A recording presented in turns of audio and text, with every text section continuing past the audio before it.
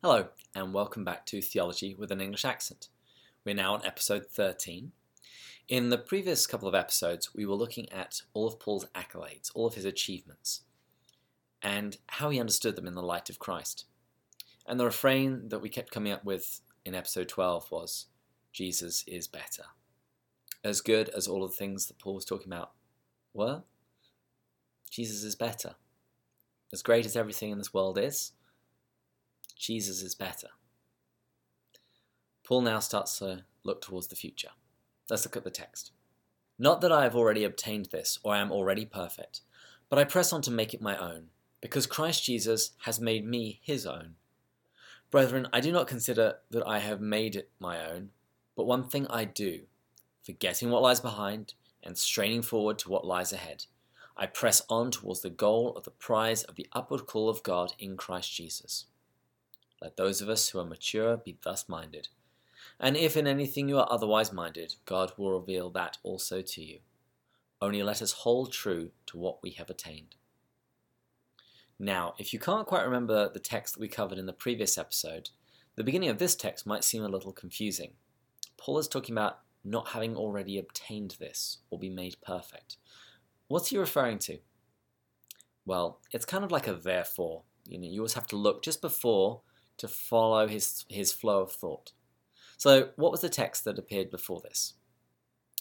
In order that I may gain Christ and be found in him, not having a righteousness of my own based on the law, but that which is through faith in Christ, the righteousness from God that depends on faith, that I may know him and the power of his resurrection, and I may share in his sufferings, becoming like him in death, that if possible I may attain to the resurrection from the dead. So that's what Paul's referring to when he talks about not having already obtained this, or already being made perfect. Paul knows he's not perfect. He knows he still has a way to go. He knows that he could imitate Christ more fully. But he expresses this determination to move forward and to seize what Christ has won for him. And he says, I'm doing this because Christ Jesus has made me his own. And his attitude is wonderful. He wants to press on to win the prize. And he says, I don't consider that I've made it my own, but there's one thing I'm going to do. I'm going to forget what lies behind. I'm going to strain forward for what lies ahead. Paul is going to be unencumbered with what's gone on in the past. He has got his eyes on the prize. And he says he presses towards the goal for the prize of the upward call of God in Christ Jesus. Paul is being so single-minded in this pursuit. And when we understand that this is our purpose is to seek after God and to get to heaven, everything else finds its correct place, finds its right place.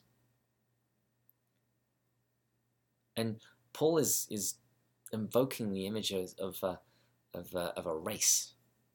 And Paul is willing to settle for nothing less than gold. He is going to win that prize. And he calls the Philippians alongside him to seek that same prize. So today was a short episode, but I still have a challenge for you. And it's inspired by Paul's words about forgetting what lies behind and straining forward for what lies ahead. Very often, we let our pasts haunt us. We go to confession and we leave, but we don't really feel forgiven sometimes. Or we harbour thoughts that, well, given our past, God can't really do much with us given the kinds of mistakes that we've made. Other people maybe, but you know yourself. No, God's not going to be able to do anything great with that. But no, I'd invite you to embrace these words of Paul, forgetting what lies behind and straining forward for what lies ahead.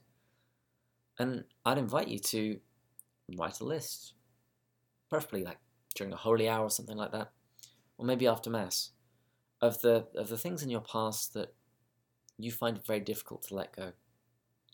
And I'd invite you to write the words of this verse after each and every one, forgetting what lies behind and straining forward to what lies ahead. St. Paul certainly had a past. There were some chapters of his life I'm sure he would prefer never happened. but that didn't mean that God couldn't use him. We want to have the same attitude as St. Paul, forgetting what lies behind and straining forward to what lies ahead. The past is good for a few things. It's good for remembering, it's good for honouring, learning from our mistakes, but sometimes it's good for just for forgetting, particularly if it takes our eyes off of the prize that Jesus has set before us, heaven. So until next time, in the words of Venerable Archbishop Fulton Sheen, God love you.